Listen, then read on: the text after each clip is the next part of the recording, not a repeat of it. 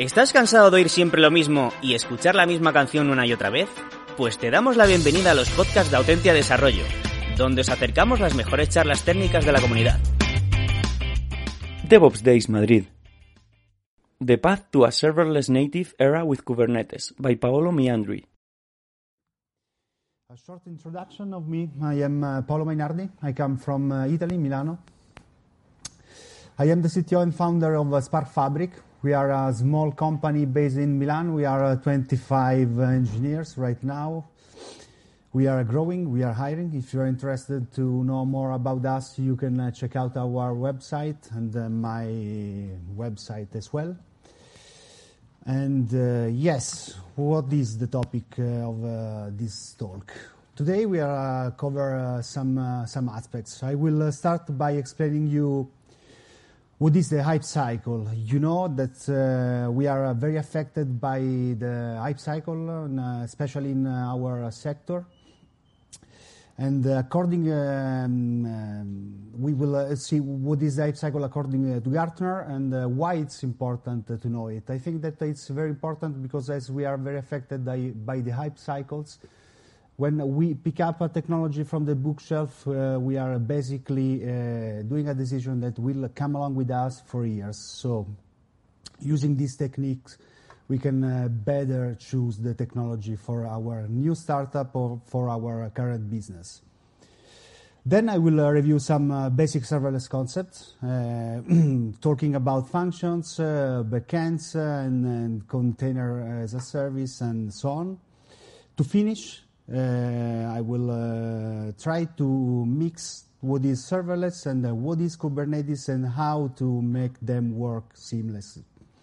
And you know maybe that Kubernetes it's very strongly binded with infrastructure where it runs, and the concept of servers. So we will see how to implement the serverless paradigms on something like that.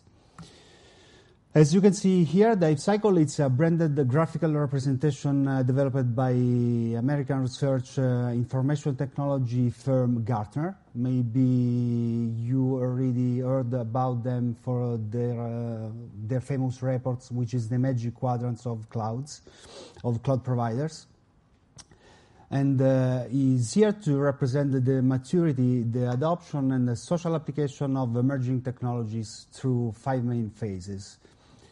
We know that humans are famously better predicting the future of technologies, and we tend usually to overestimate technologies' abilities in the near term and massively underestimate what they can do in the long term.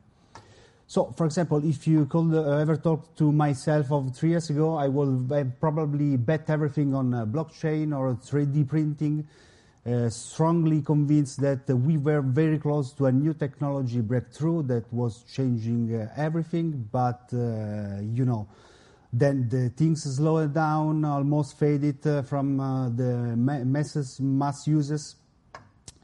But we can apply the same thing for the old technologies. AI, 3D printings, they are waves. So actually we can use this tool to better understand the market and according to our confidence with the risk, choose or not to invest or pick up that technology or product. So the very first phase is the technology trigger. Technology trigger is, in this stage, a potential disruptive technology is conceptualized. Also, if it's just a proof of concept and nothing is yet proven. I don't know what happened. You know what is the agenda, and we were talking about which are the phases of the hype cycle. As I said, the first, as you can see, the first stage of the hype cycle, according to the Gartner representation, is the technology trigger. In this stage, a potential disruptive technology is conceptualized. Also, if it's just a proof of concept and nothing is yet proven. For example, if we use Docker as an example, it was the 2013 when Docker was presented by Solomon Hykes. At the time, it was the CEO of .cloud. Docker company, it wasn't yet created. And with a lightning talk of just 5 minutes titled The Future of Linux Containers, he basically changed everything. At the time, Docker was much more than a CLI tool to run Linux containers, a very nice wrapper around LXC, which are the Linux primitives to spin up containers. It wasn't even there the Docker file to create the new Docker images, so you can do just few stuff with it. But it's exploded. You know what happened next? In just 5 minutes, the talk basically changed everything. Now, when this happens, a lot of interest gets generated around the technology, then thanks to social media, contents, news, conferences, we face the peak of inflated expectations. In this stage, we are over the early adoption. The early publicity produced a number of success stories, but also a lot of failure ones. Using the Docker analogy again, the first releases of Docker was clearly ready to run production workloads, but a lot of users did it, and this generated big waves of negative press of failure stories, causing stress and disillusionment around the containers, around Docker, saying that the product it was ready. But even though they always clearly state on that side that Docker was not yet a stable product. This negative press lead us to the trough of disillusionment. In this stage, the curve of hype cycle begins to descend until there comes a point when the media and press totally abandon the topic and the technology and the interest start to go off. This happens in most of the cases where the technology doesn't fulfill the hype or looks like it's not really capable to solve what promised at the beginning. Some producers are unsuccessful and fails, others start to drop the products. And this is also the phase where investments continues just for the surviving company that are still capable to improve their products, to improve the technology, to satisfy the early adopters. Then we face, if we can survive, we face a slope of enlightenment. In this stage, more instances of how the technology can really benefit the enterprises start to crystallize on the market and become more widely understood. Let's think about containers. We know now that we can really scale our applications, our workload, thanks to the use of containers. This is also the phase where second, the third generation of products start to appear from the technology providers. Let's use again the Docker analogy.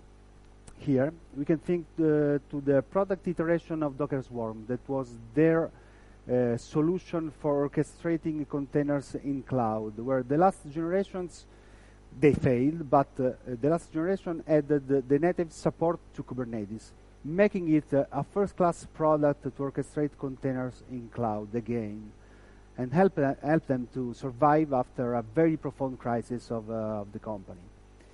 Then there is the last phase, which is the plateau of productivity. Now, the last stage, in this stage, the technology is widely implemented and mainstream adopted. Its place in the market, it's very well understood, and the standards and the criteria gets defined for evaluating technology providers with the certifications and so on. So we are in a phase where the technology is stabilized, like we can say Kubernetes is now basically. But according to the Gartner Hype Cycle Emerging Technologies tool, where was placed serverless in this hype cycle? The last report where serverless was placed by Gartner in the emerging technologies was the 2017, where was placed between the technology trigger and the peak of inflated expectation. To me, it's totally correct, because at the time there was very few services. There was maybe just AWS Lambda that became GA in 2015, and all the other vendors was creating products around function as a service, a serverless product, but it was in an alpha or beta stage. Today, we are instead facing a more mature and well-established market. We probably reached the slope of enlightenment.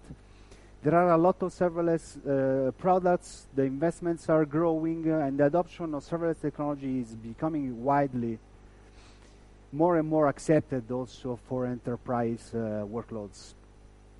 According to Gartner, today, in the next 3 years, serverless will become the predominant cloud computing model, considering that really today, according to the Gartner data, more than 10% of cloud workloads are serverless based. So, what is serverless? Serverless is something that a lot of people jokes about, because you know, when we think about workloads, code, functions that must be executed somewhere, we need servers.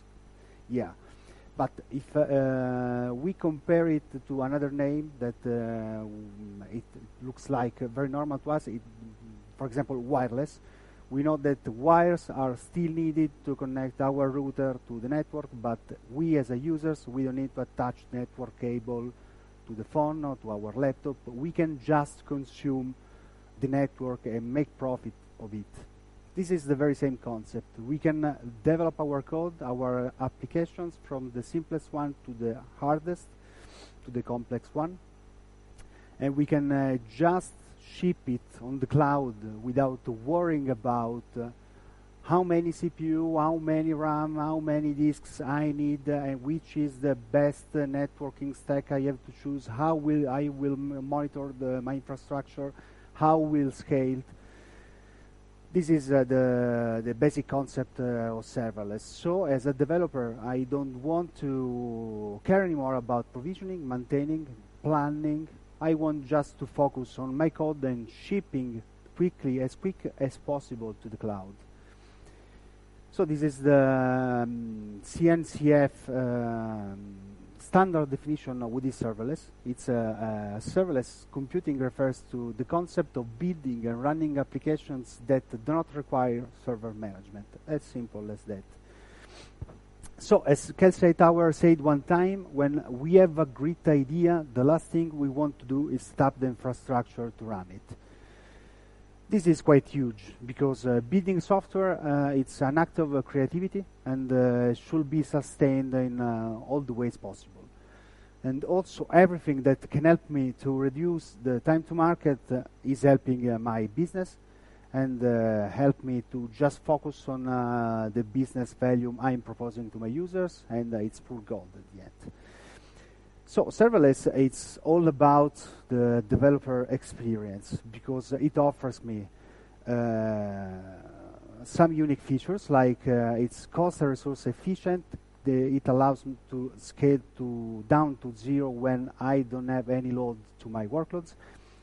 I can use a model which is the pay-as-you-go. If I'm using a lot of services, if I have a lot of loads, a lot of traffic to my new super application, I will pay just for the time in seconds that I will consume of that service. I don't want to pay, I will not to pay anymore for idle service doing nothing. Then it's capable to support the automation and supporting my full dev cycle, from my development environment to the build environment to the CI to the prod, and it's capable to automate all the aspects that are around an application deployed on the cloud, like make it scale it, how to handling the failures, and how to recovery from that.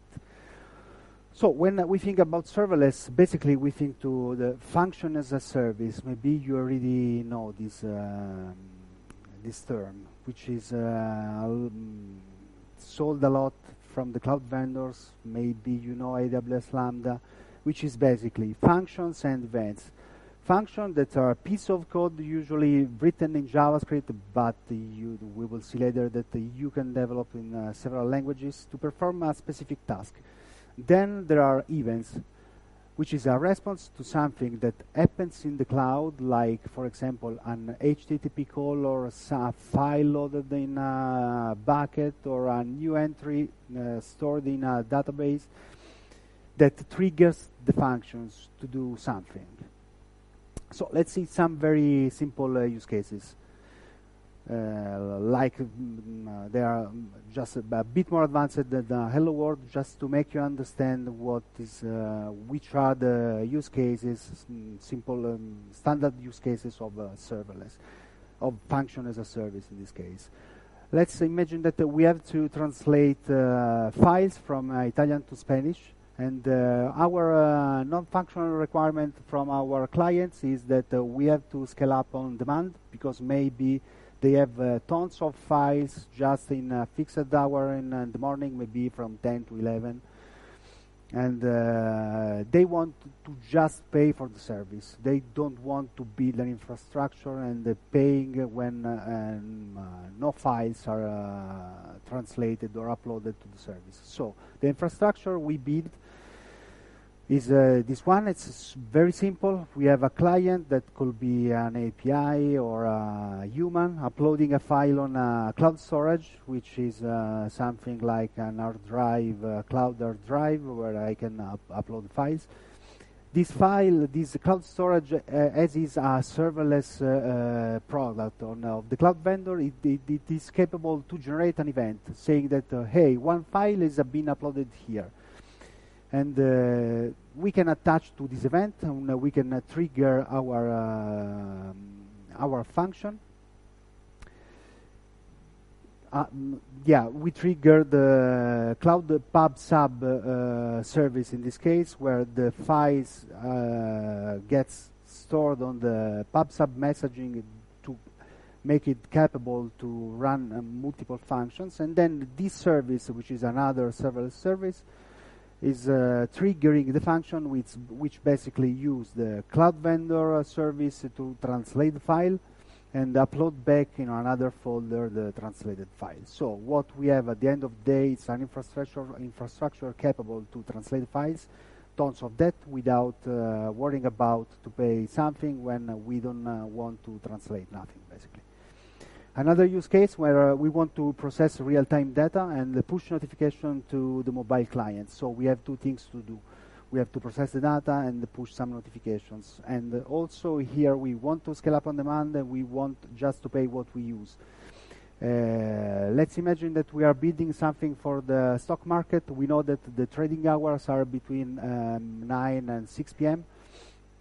And between this time frame, we receive a lot of raw data. So as you can see, there are clients that are pushing the raw data to our PubSub ingestion queue, which trigger the function which basically implement our business value of our product, translating the stock raw data in something more useful for our users. Maybe we are monitoring some indices.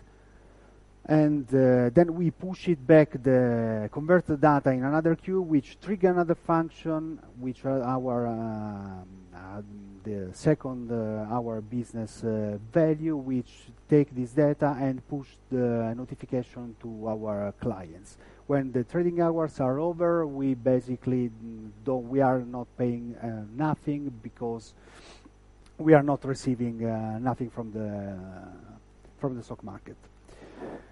So, which are the key properties of function as a service?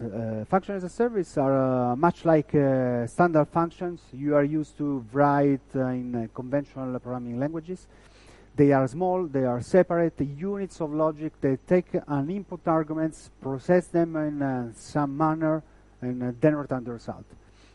So they are stateless, which means that you are not in control of, as you are not in control of the underlying server infrastructure. You can save, for example, a file to disk, or and expect it that at the next run you will find the file there. And because any invocation of the function could potentially be executed in another server under the hood. Ephemeral, because they are designed to spin up very quickly, do their work, and then shut down again. They are designed to have a maximum execution time according to the vendor imposed limits, which is usually seconds or just a bunch of minutes. So if you are processing a big data, for example, where you need to run a job for hours, serverless functions are not the best scenario to implement it. They are event triggered because as we saw in the previous slide, we can trigger the function based on some events, which could be HTTP call, which is an event made by a client, by a user, or another event generated by another cloud service like a PubSub or a database and so on. And they are scalable from 0 to n, and they have a problem, which is the cold start, because as they can scale to 0, it means that they are not deployed basically nowhere inside the cloud. So when we start from scratch a new function, we are facing a phenomenon called cold start, which is, broadly speaking, the time the cloud vendor spent to allocate the function, the resources to spin up the function on a machine and make it available to the caller. You can imagine the time you spent when you must run a new Docker container, when you must pull it, and then you must run it. This is basically roughly the time the vendors have to spend to run the functions. But you pay this cold start just for the first time, because at the next invocations the function is kept warm. And we are talking about from a bunch of milliseconds, 100 milliseconds, to 3, 5, 10 seconds, depending on also the language runtime are you using, and if some other characteristics. Like if you are running the function inside the VPC on AWS, the time is like 10, 15 seconds, but they are working on to fix it. Another property that it's fully managed by a third party, like AWS Lambda, as I said, Azure Function, Auth0 Web Tasks, Google Cloud Function, and so on. But serverless, it's not just function as a service. We have a plethora of services which are the glue between our functions, which basically handle the data, and the services that store the data, for example. As you can see, if we cross the serverless ecosystem and the platform as a service ecosystem, you can imagine, for example, GKE from Google or Heroku. They have always something to store the data. That could be like a NoSQL database, like Google Firebase, where basically you have something that responds to you like serverless, because you are not paying for Firebase on other services like that. How many CPU, how many gigabytes, or how many instances of that database are spinned up for you. But we are just paying the bandwidth that we are consuming when you are consuming it, and the time, the service, for example, the number of queries. But we can apply the same concept also for to the other services like PubSub, BigQuery, and so on. So serverless, it's also about the billing model. We can consume some traditional service like a relational database like MySQL, but using it like serverless, using a serverless paradigms at the end, because we are just paying what we use. One nice definition is this one, where a serverless solution is one that costs you nothing to run if nobody is using it, excluding the data storage, which is the persistent part that you have to pay it all the time, of course, because someone must keep the data for you. You are consuming space. So to recap, what is serverless? Serverless is something that requires no servers. It's idiomatic, that allows me to use the power of my tools without any kind of modifications. For example, I don't want to be forced to use a particular PHP library, so a particular Node.js runtime. I want to exploit all the power of my tools. And it's event-driven. I can. It's capable to generate events from all the services involved in order to make the architecture respond to some events.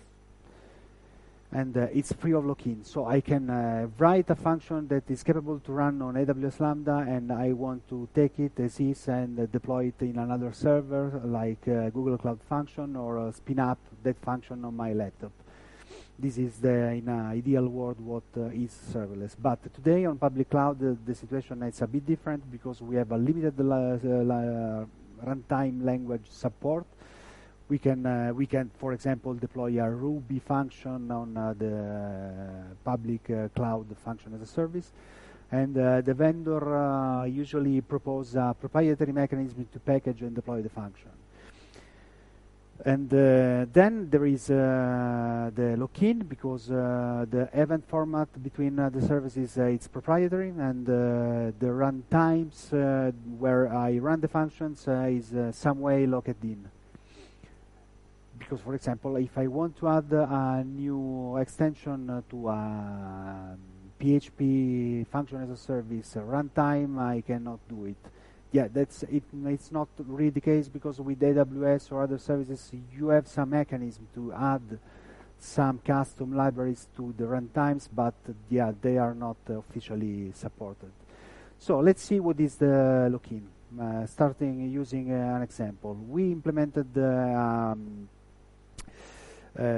super complex application, as you can see, that is capable to convert CSV file to JSON. We implemented for GCP.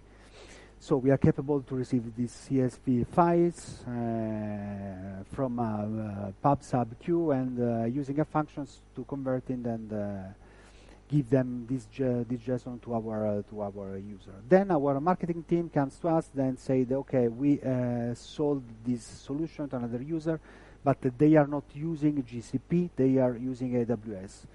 Perfect. We can select the same services on AWS. Instead of cloud storage, we use S3. Instead of pub/sub, we use SQS. They are the very same service. And we reuse the cloud functions we implemented in Google Cloud Functions. So we run the code, everything is broken. Why? Because as you can see here on the left and the right side, this is the event we receive from the two vendors.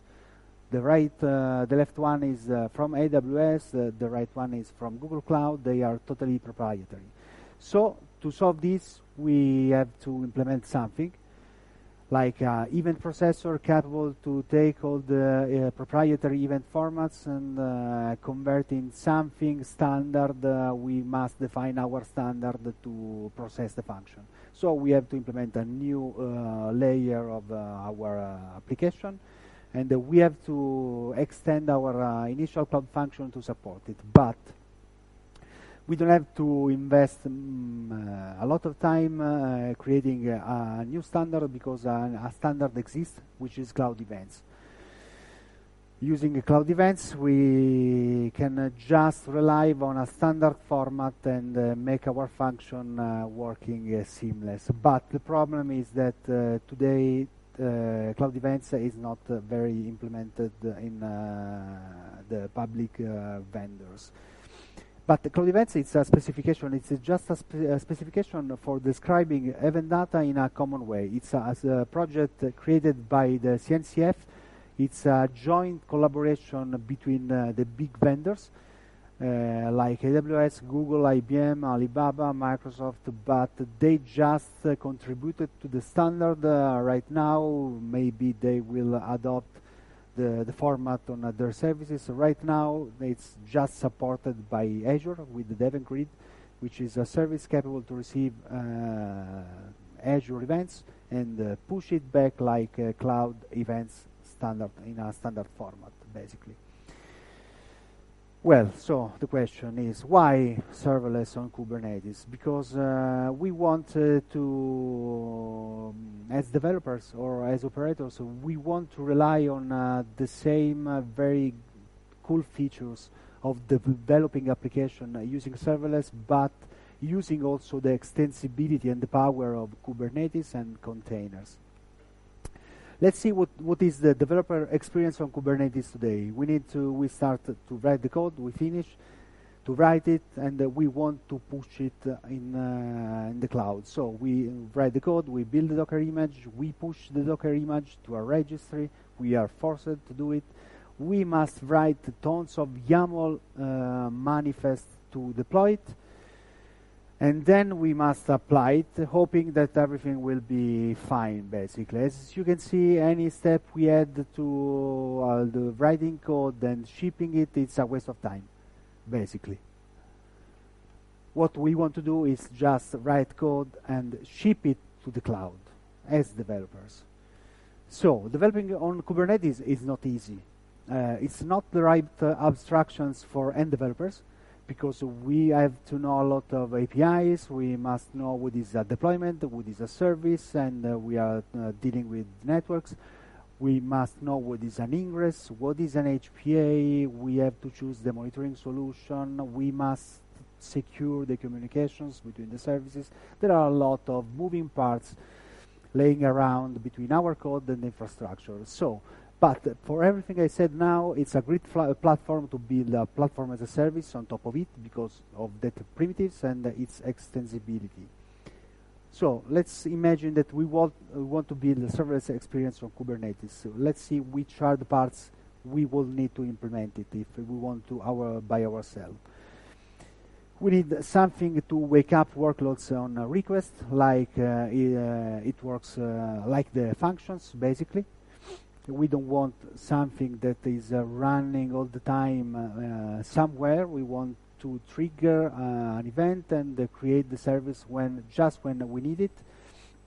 Then we need something to scale up and scale back to zero our workloads, like the functions. And something also to turn our code into a container to skip all the boring parts of writing the Docker file, building it, pushing it in a register, and so on. And an eventing system capable to have configurable sources and subscriber, which will be our functions. But we don't need to implement by ourselves all these kind of things, because it will require millions of dollars, maybe, and a team of 50 engineers. We can just rely on Knative. Knative is a Kubernetes-based platform to build, deploy, and manage modern serverless workloads based on containers. And it offers features like scale to zero, auto-scaling, and an eventing framework. It's a project born in Google, and they release it as open source like they did for Kubernetes. And it attracted a lot of interest between the community and also from the big companies like Pivotal, SAP, Red Hat, IBM. They are creating products based on Knative, or they already created a product based on it. So let's see which are the Knative building blocks. We start from the platform. The platform is based on Kubernetes and it's all primitives plus a service mesh. Service mesh, it's a teeny layer between our services. It's a network-defined software layer that allows us to do things like upgrading the connection from raw to secure using MLTS automatically. We don't have to implement it. We can define advanced traffic routing between the services and so on. What it happens inside Kubernetes, it's a proxy. Mainly, it's like a sidecar proxy between our services. And then, on top of it, we have the three big primitives of Knative, which are also three projects, which are build, serving, and eventing. Let's see in detail what they are. Knative serving, basically, it's one of the main components. It allows us to do a lot of nice things like scale up and scale back to zero. This is something that the Kubernetes doesn't support natively, like the concept of scaling to zero. When you spin up a new deployment, you must have always at least one instance of the application you are running. So it's extending the behavior of Kubernetes, allowing it to scale up to zero, to scale down to zero. Sorry. Then, thanks to the service mesh, we have a fine-grained traffic routing. We have automatic metrics and telemetry between our services. Also, also in this case, thanks to the service mesh. And we have a point-in-time snapshot of code and configuration, creating creating a sort of service revisions. This is quite nice because we can deploy, for example, multiple concurrent services, and we route the traffic between 80% to the old one and 20 to the new one. If everything is fine, we can switch all the traffic to the new one. We can inspect a lot in how the traffic, the load is coming inside the services, and decide how to route the requests based not just on the number of revisions we have, but also, for example, by inspecting the headers in the request. Let's see how we define a new application inside Knative. As you can see, we are just, maybe if you are familiar with Kubernetes, everything is must be done in YAML.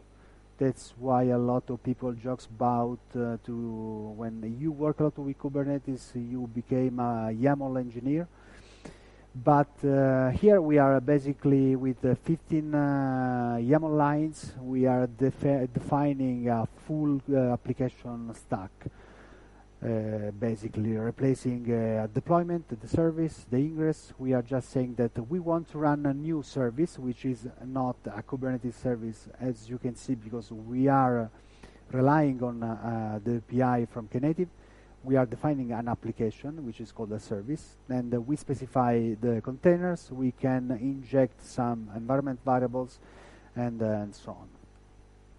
We can also go deep in the details, like extending, instructing Knative to do something like, okay, I don't want to be affected by the cold start, so I can say to Knative, okay, for this service, I want to have always at least one instance of it. And we can also changing the aspect of how the service will scale. For example, in this case, we are saying that to Knative that we want to scale based on the concurrent request. Maybe if you are familiar with the Kubernetes, you know when you do these kind of things, you are referring, I want to scale based on how many CPUs is consumed or how many RAM is allocated by the processes. Here we are in a more abstract scenario, because we are just saying to Knative that we want to scale based on the request, like a function, basically. The second big component is Knative Eventing, which is a complete eventing system for event-driven apps. It has two components, which is the broker, which is the main components capable to act to receive all the events coming from more disparate sources, and the trigger, which is the glue between our service and the events that is coming in. This is how we define trigger. Basically, we are just saying that for a message coming in, as you can see in the filter part, the message who has these two attributes, the type and type and source, we want to subscribe it, we want to send it basically to our service called Hello World Go. We are just instructing the broker to filter the message using that pattern and send it back to the service we are defined that. We can just, as you can see, basically it's just HTTP message to the broker with some cloud events header, standard headers, and the message, the content of the message that we want to send to the service. We can also, of course, we will use in a real production, real business scenario, someone that will generate the message in an automatic way, but as you can see, for the sake of simplicity, that is the message that is coming to the broker, that will come to the broker and coming to you, to your service.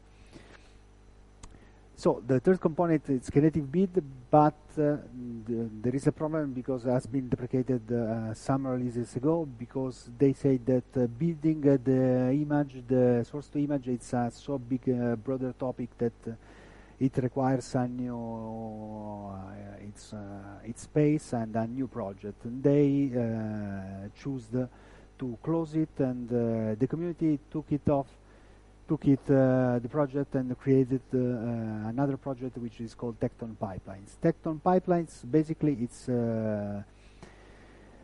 is born from the Knative build component.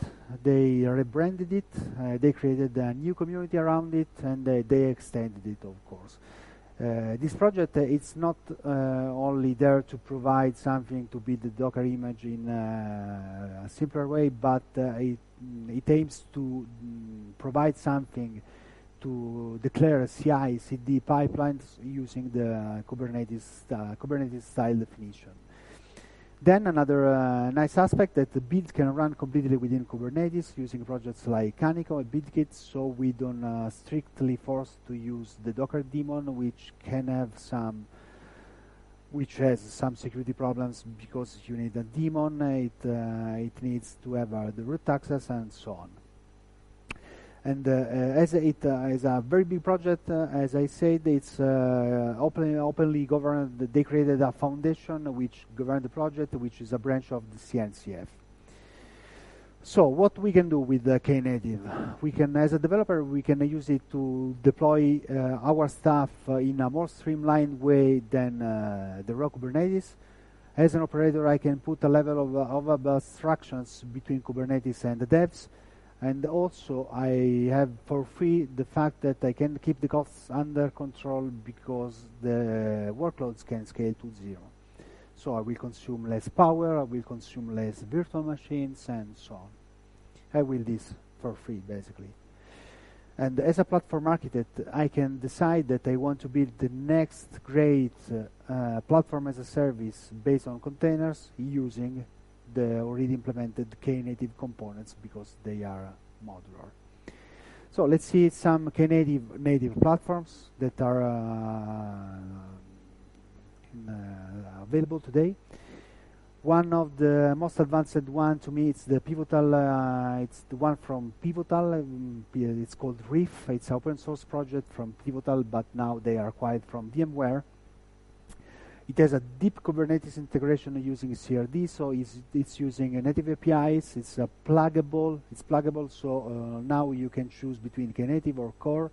You are not forced to use Knative, but you as a user behave as an end user always like serverless platform, basically. And they pick from Knative just the serving part because they decide to build. To implement something from scratch to build to create the containers, and they are totally based on the build packs, which is another CNCF standard. Maybe if you know Heroku, you know what are the build packs. But basically, broadly speaking, it's something more higher level of from Docker files, and they are capable to understand based on the framework, on the language you are using, which are the best things to do to create a container without asking you to provide the Docker file. And another good point that they have a CLI tool to manage the entire life cycle. This is gold because when we are developing, we need a lot of small things, and if we can do it using a streamlined command line, it's super cool. Then there is another project, of course, which is backed by Google. Knative, it's a project born from them. It's fully managed by Google Cloud Platform. It exists in 2 versions, which is the Cloud Run service and the Cloud Run on GKE. Basically, the difference is that with Cloud Run, you have just the gcloud command line to manage your containers as functions. And you know that underlying Knative is working. If you expect the YAML generated, you can see it, but you cannot interact or change the Knative behaviors. You take it what the service offers, basically. But if you want to go more advanced, then you also you have a GKE cluster. You can decide to ask to GCP to install Google Cloud Run on your cluster. And basically, what you have at the end of the day, you have a Knative plus Istio installed and managed by Google into your cluster. Then there is OpenShift Serverless, which is a full stack Knative product. It's not yet stable. It's a technology preview. It's in a technology preview feature only, not yet supported. And it's as I said, it's based on the full stack of Knative serving plus everything plus Tekton pipelines. And yeah, there is a breaking news. Breaking news, which is that Google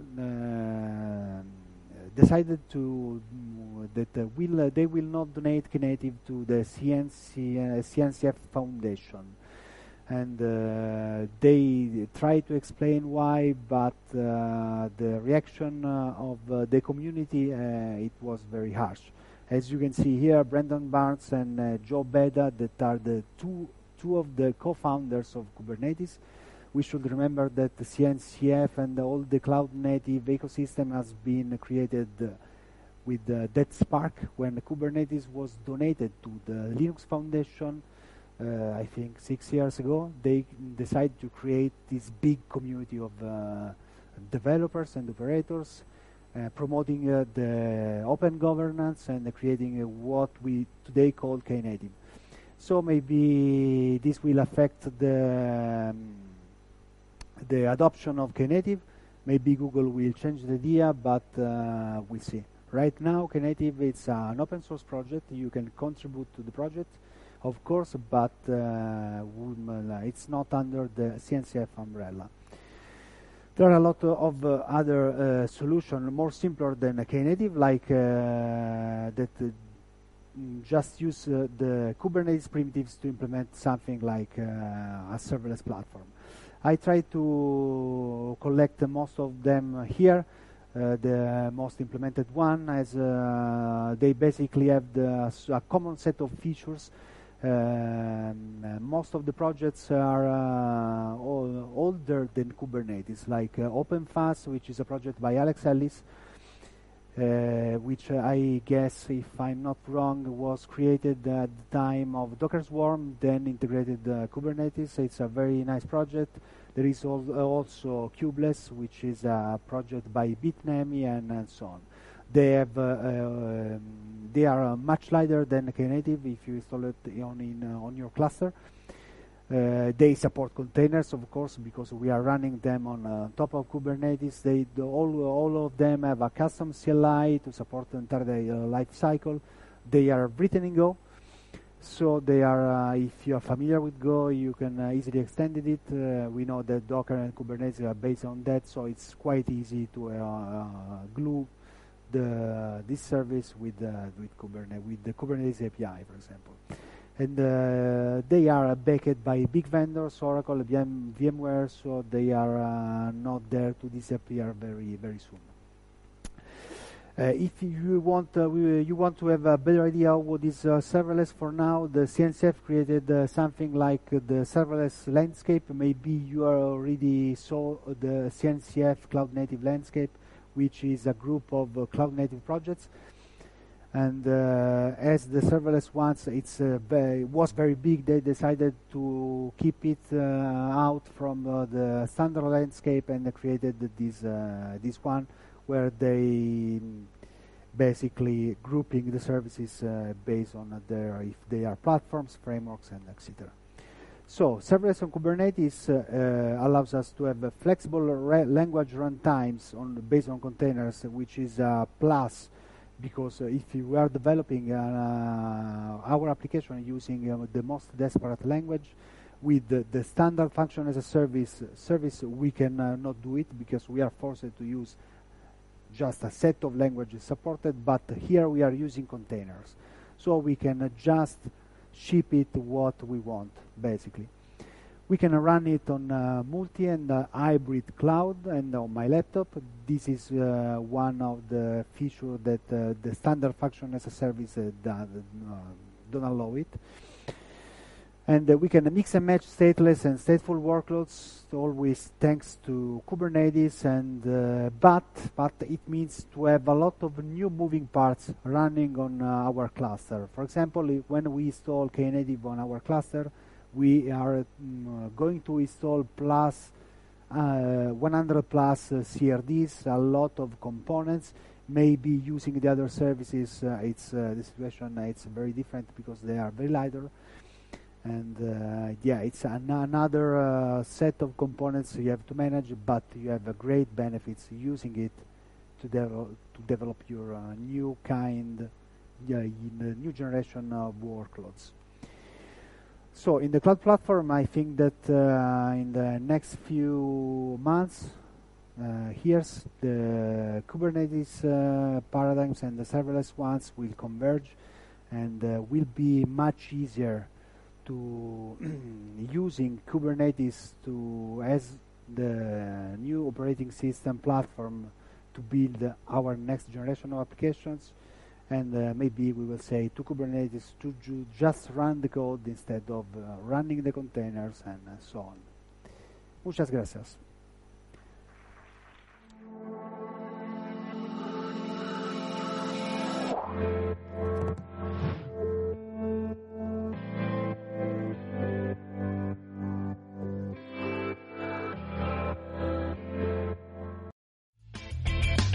Si te ha gustado el podcast y quieres estar a la última en tecnología, suscríbete a nuestro canal de iVoox y escúchanos donde quieras. Para más información, autentia.com.